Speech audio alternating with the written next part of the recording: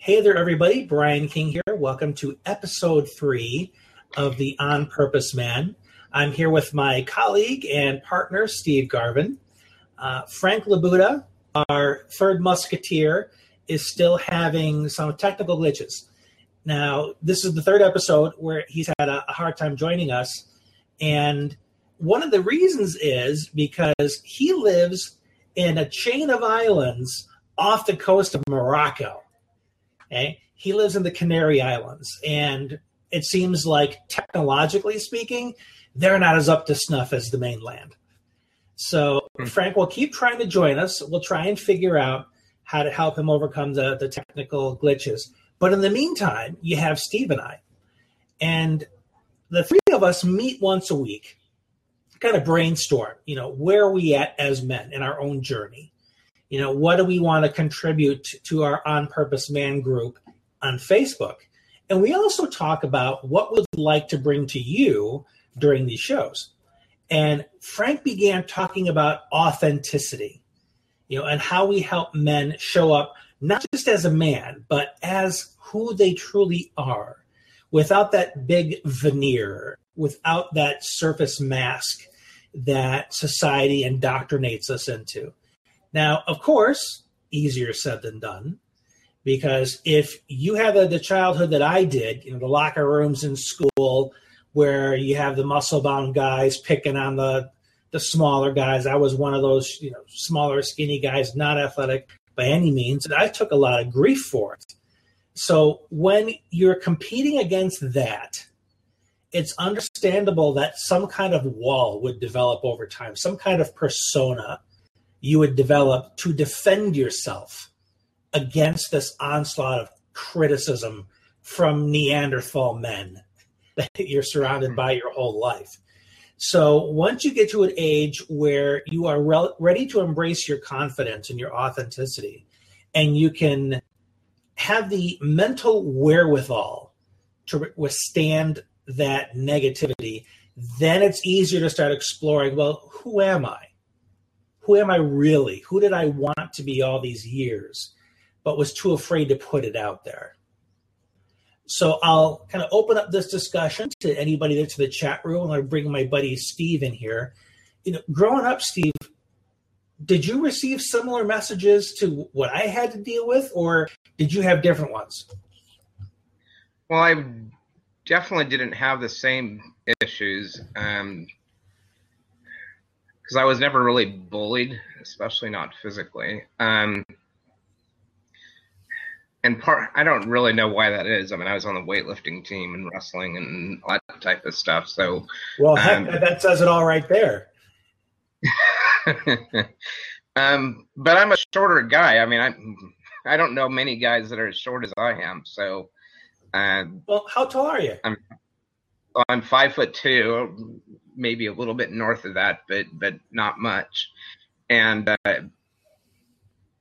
so that presented its own challenges. Literally always looking up to everybody, and it was something that I had, and it's something I see in my kids too. That they're all shorter.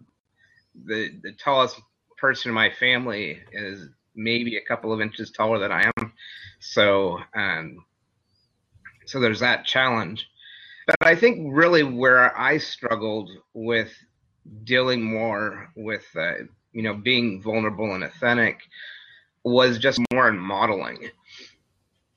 And I'm not positive of where that came from, but I know my dad was always he was a very sensitive person, but he wasn't comfortable sharing that himself. And he came from a generation where I think that was really not acceptable, that, men don't show their emotions. They don't show their feelings. They, they're always very stoic and just more kind of the idea of the macho man. So I never really saw anybody modeling being the guy that cries or the guy that, that is more compassionate. And I'll be completely authentic and vulnerable here. and admit that I cry at almost every, happy ending in a movie or something. I mean, you and me both. I avoid chick flicks because if there's heartbreak or loss, I start tearing up. I totally hear you on that one. Yeah. Well, I do it for the other side too, like when the guy gets the girl, or when, they win the game at the end of the show, or whatever. That it's, I don't know. I really like those success stories, and I totally hear you on the other side too. It's like I tear up over like everything. And a lot of that has just been coming in the last, I think that's always been the case to some extent, but it's been especially the case in the last few years. And part of that, I think, is just dealing with my own emotional struggles with depression and so forth. Getting more sensitive and being more aware of the struggles that other people have makes me more sensitive in general. So it's just interesting how that happens.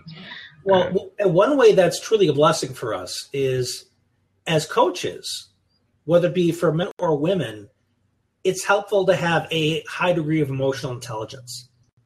Be in touch with your empathic self. Because if not, how on earth can you invite other people into that space? Right. Yeah. So, and it's a communication form too, if you think about it. I mean, it's just being able to sense other people's feelings, their struggles and their challenges. That one of the things that people struggle with, and I know I do at times too, is that we feel alone in our struggle and our suffering. That nobody understands what it's like for us to be there, and it's really comforting to find people who do understand, who've been there. Whether that be, in my case, a couple of examples are, one, just dealing with depression and severe depression. People that get that, we kind of, we can speak the same language. Another example is, this happened when our oldest son was born, and he was born 11 weeks premature, and so was spending 3.5 months, I think, in ICU. And just and there was an organization called Parent to Parent where other parents that had experienced the same thing would come in and talk to the parents that were there. And it was just a godsend that there were other people who'd gone through it and who years later had healthy kids that had been in ICU. So it was comforting to see that. Yeah, and it's one of those things that you don't even realize there's a community to support you until you're in that problem. When my oldest boy back in the day was first diagnosed with Asperger's, I'd heard of it because I've got a master's in social work. I read about it briefly in one of my classes, autism, Asperger's, so I knew it extremely superficially. But as soon as I hit Google, it's amazing how much was out there, but you don't know it until you need it. Right. And now that we're in the era of Facebook, one thing that's really beautiful, I was having a messaging back and forth with a person this morning, is that when people are beginning to explore new aspects of themselves and they're feeling kind of vulnerable, you can do these things privately. You can send an email. You can message somebody and begin to ask some questions. I just got contacted yesterday from somebody who was just diagnosed with ADHD as an adult and has no idea where to begin. Because if you're diagnosed by a psychiatrist, it's, well, you have ADHD. Here are the medications we recommend. Right, exactly. And there's not a whole lot, depending on how informed the psychiatrist is, there's not a whole lot beyond that. So it's wonderful that we have these connections. I mean, Frank, out there in the Canary Islands, you are Washington State, right? I am, yeah. And unless we showed up at a conference someplace and happened to be sitting at the same table, it's unlikely that we would have crossed paths. Right. So absolutely. it's the best time ever to begin looking into the resources you need, other people, that are on the same path and ideally further along the path than you are to begin looking to and saying, where did you start? Mm-hmm. You know, these are the questions. Did you come up with answers to these questions? What's your take? So, like you said, modeling, wanting to be more authentic. Some people don't even know what that means because they become so identified with the mask, with the, quote, appropriate behavior, that they might not even know what their authentic self looks like. They just have this feeling that there's something more to them that they haven't tapped into, and they need some help peeling back those layers. And, you know, that's one of the reasons we started the On Purpose Man group on Facebook, was to give the guys that space to dialogue and ask questions. Right. And, you know, as you're talking, one of the things that came to mind is that we're so ingrained to have the answers, to, you know how to solve the problem, or to, you know, achieve the goal, or whatever. And being authentic and being vulnerable, part of that is coming more from a question and more of a wondering, and admitting that we don't have the answers, that, you know, that we're trying to figure out what those are. And it's a process. I mean, as we go through that, I think that we start to find certain answers, but then there are like more questions that arise. You don't know what you don't know until, you know, you learn something. And so it's a continual process. We're never done becoming the on-purpose man. You're absolutely right. And that's something that's important for anybody to understand, is if you have a growth mindset. You know, there's this wonderful book by Carol Dweck called Mindset. If you haven't read it, I highly recommend it. And she goes into tremendous depth comparing the fixed versus the growth mindset. The fixed mindset is when you decide, this is the way it is, this is who I am, this is reality, and there's no flexibility in those conclusions. But if you realize that, hey, I'm in this for growth, you know, I'm constantly taking in feedback and I'm processing it and I'm adjusting to the needs of the moment. And the people with the growth mindset are naturally much more authentic because they're much more introspective. They're looking at themselves, they're looking at their environment, they're looking at the nature of their relationships, and they're adjusting as needed. And it's a much more exciting way to live, you know, because you are living within that sense of wonder, of curiosity, as opposed to being bored all the time because you're waiting for the world to bring entertainment to you. Mm-hmm. You know, you're not spending any time in that inner world. So, yeah, one of the interesting things too is that was a little weird. I'm just playing. I'm playing with the tech. Okay. I don't know if you were cloning yourself or what. I can't even handle one of me, let alone two. But in Carol Dweck's studies, that the first instance was when she gave some, I don't know if it was the first, but one of the early ones was when she gave children some puzzles to work with. And a lot of the kids got really frustrated because they couldn't figure it out. And you know, they ended up blaming the puzzle, or, you know, kind of the circumstances. Whereas the kids who were of a growth mindset were turned on by it. They were excited about the challenge and what they were learning, and you know, the kind of the excitement of it. And just to plug another book, one of Carol Dweck's proteges, Heidi Grant Halverson, has written a number of books along the same lines. She wrote the book Succeed. I'm pretty sure, I know it's Succeed or Success, but that builds upon Carol Dweck's books, and you know, it's that whole idea that it's okay, in fact it's good, to not have all the answers, not be stuck in thinking that we've got to be right all the time. And that's one thing that came out in those who have more of a fixed mindset. They were really concerned that they weren't the smartest person in the class, or that they didn't have the answers, and they had this identity of, and I know I was stuck in this for quite a while, that, I've always done really well academically, and I'm oftentimes have the highest grades in the class or whatever. So I was kind of set on that I'm the smart guy and have all the answers.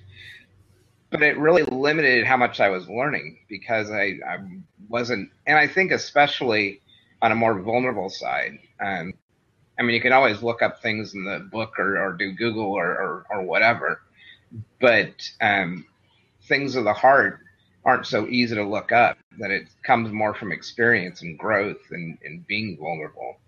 And and our education system has no interest in that. It's right. It's read, remember, and regurgitate. How can we do well on the test today? And it also reinforces the fixed mindset where it's an A or it's a B. You're number one in the class. My oldest boy just graduated high school, and they called off the top 10 people in the class, and they all stood and got applause.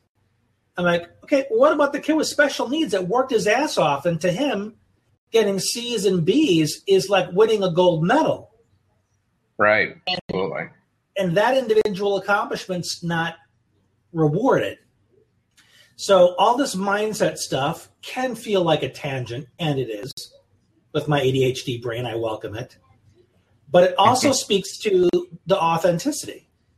Because if you are given these very fixed ideas about what it means to be a man, this is a man, this isn't, and you buy into that BS, then you can grow up thinking there's something wrong with you because you're more sensitive. You're more inclined to be heart-centered.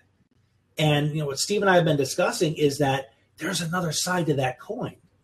The growth mindset, that introspective, curious way of engaging the world, of engaging relationships, so that you allow yourself to just kind of be with whatever comes up, to not try and hide or resist any of your natural feelings or thoughts that arise. Would you agree, Steve? Absolutely. And one of the things I really like and am working towards is embracing everything. One of the things that I've recently started to get aware of is just more, and this is just one example, but get more aware of the mind-body connection, and how much we're affected by our physiology, how much we're affected by our posture or how we're standing or sitting or anything. It's like our beings is the last great unexplored territory, and it's a territory that all of us can journey upon and embark upon it and explore new things. That's one of the things that's beautiful about life, is that we're all unique and we all bring something different to the table, different experiences, different emotions, different feelings, different education. And, and I love a rich, vibrant life. And the only way to get there is to be open, to be vulnerable and authentic. You're absolutely right. I practice meditation every day, at least once. And that's a great way to connect with your body, because you're breathing, you're conscious of your breathing, and it sinks you into your abdomen, into your center. And then the thoughts that come into your mind, you learn to have an observant role in relationship to them. You don't try and shut the thoughts out, thoughts of fear, anxiety, confidence, anything that comes in. You develop an accepting relationship of it. And one little nugget I heard many, many years ago from a colleague is, she said, it may not be fair, but it is the reality. Mm-hmm. So when you talk about accepting everything, one of the things that keeps us away from our authenticity is this resistance to things that are uncomfortable. That's right. Not fair. That's not right. That shouldn't be happening. Well, it's there for a reason. It didn't just come out of thin air. Spend some time with it. Get right to know it, observe it, get a sense of why did this show up now? Is there a lesson here? Is there something I can do with it? So accepting everything doesn't mean you're happy about it all. It means that you let it in, that you find some way to use it productively. Right. And in service of authenticity, that is a tremendous place to begin. Is just observing all the things that you tend to push back against when it enters your life, and instead give yourself permission to accept it honestly. Observe it for a while. If you need to journal, if you need to talk it out, if you need to email, Steve or I to kind of kick it around with you a little bit, please do so. Because remember, you're not alone in this. Although statistically we're outnumbered by the ladies, there are a lot of guys out there that are walking a similar path. And we're more than happy to share with you what it is that we've discovered along our own path. And you're probably going to find more so than not that there are more similarities than differences. That tends to be the case, don't you think, Steve? Yeah, absolutely. And kind of to counter the statistics thing, there have been studies that show that there are just as many empathetic men as there are women, but it's kind of more of a cultural thing that, that there's more space for women to be, more vulnerable, to be more feeling, to be more emotional and empathetic. And I think, how cool would it be if we as men, and not just you and I, but, as a culture, we're more open and more able to, reach out emotionally and sensitivity wise to those in our lives, that we would be so much more available to people. What's beautiful, and back to good old internet and things like Blab and Facebook, is I'm finding more and more guys like this, and they're not in my backyard. They're not in my neighborhood. Right. They're in other parts of the world. They're sure as hell not in my family. So having that community really helps you build up that confidence that somebody has your back. You're not an alien, that you're some right. Freak of nature, because all the rest of the guys around you are these closed off, as you said earlier, stoic, emotional men that want to attack you or jab you or tease you at the slightest hint of vulnerability. So I honestly think that the tools we're using today to build community have the potential to create a big shift, in what it means to be a man. The one population I'm seeing it the most in is millennials. I'm seeing a lot of young guys that are really passionate. They're cause driven. They talk about how they connect with their daughters in those little vulnerable moments, and how they, choke up when they see their boy at bat at the, the Little League game or whatever.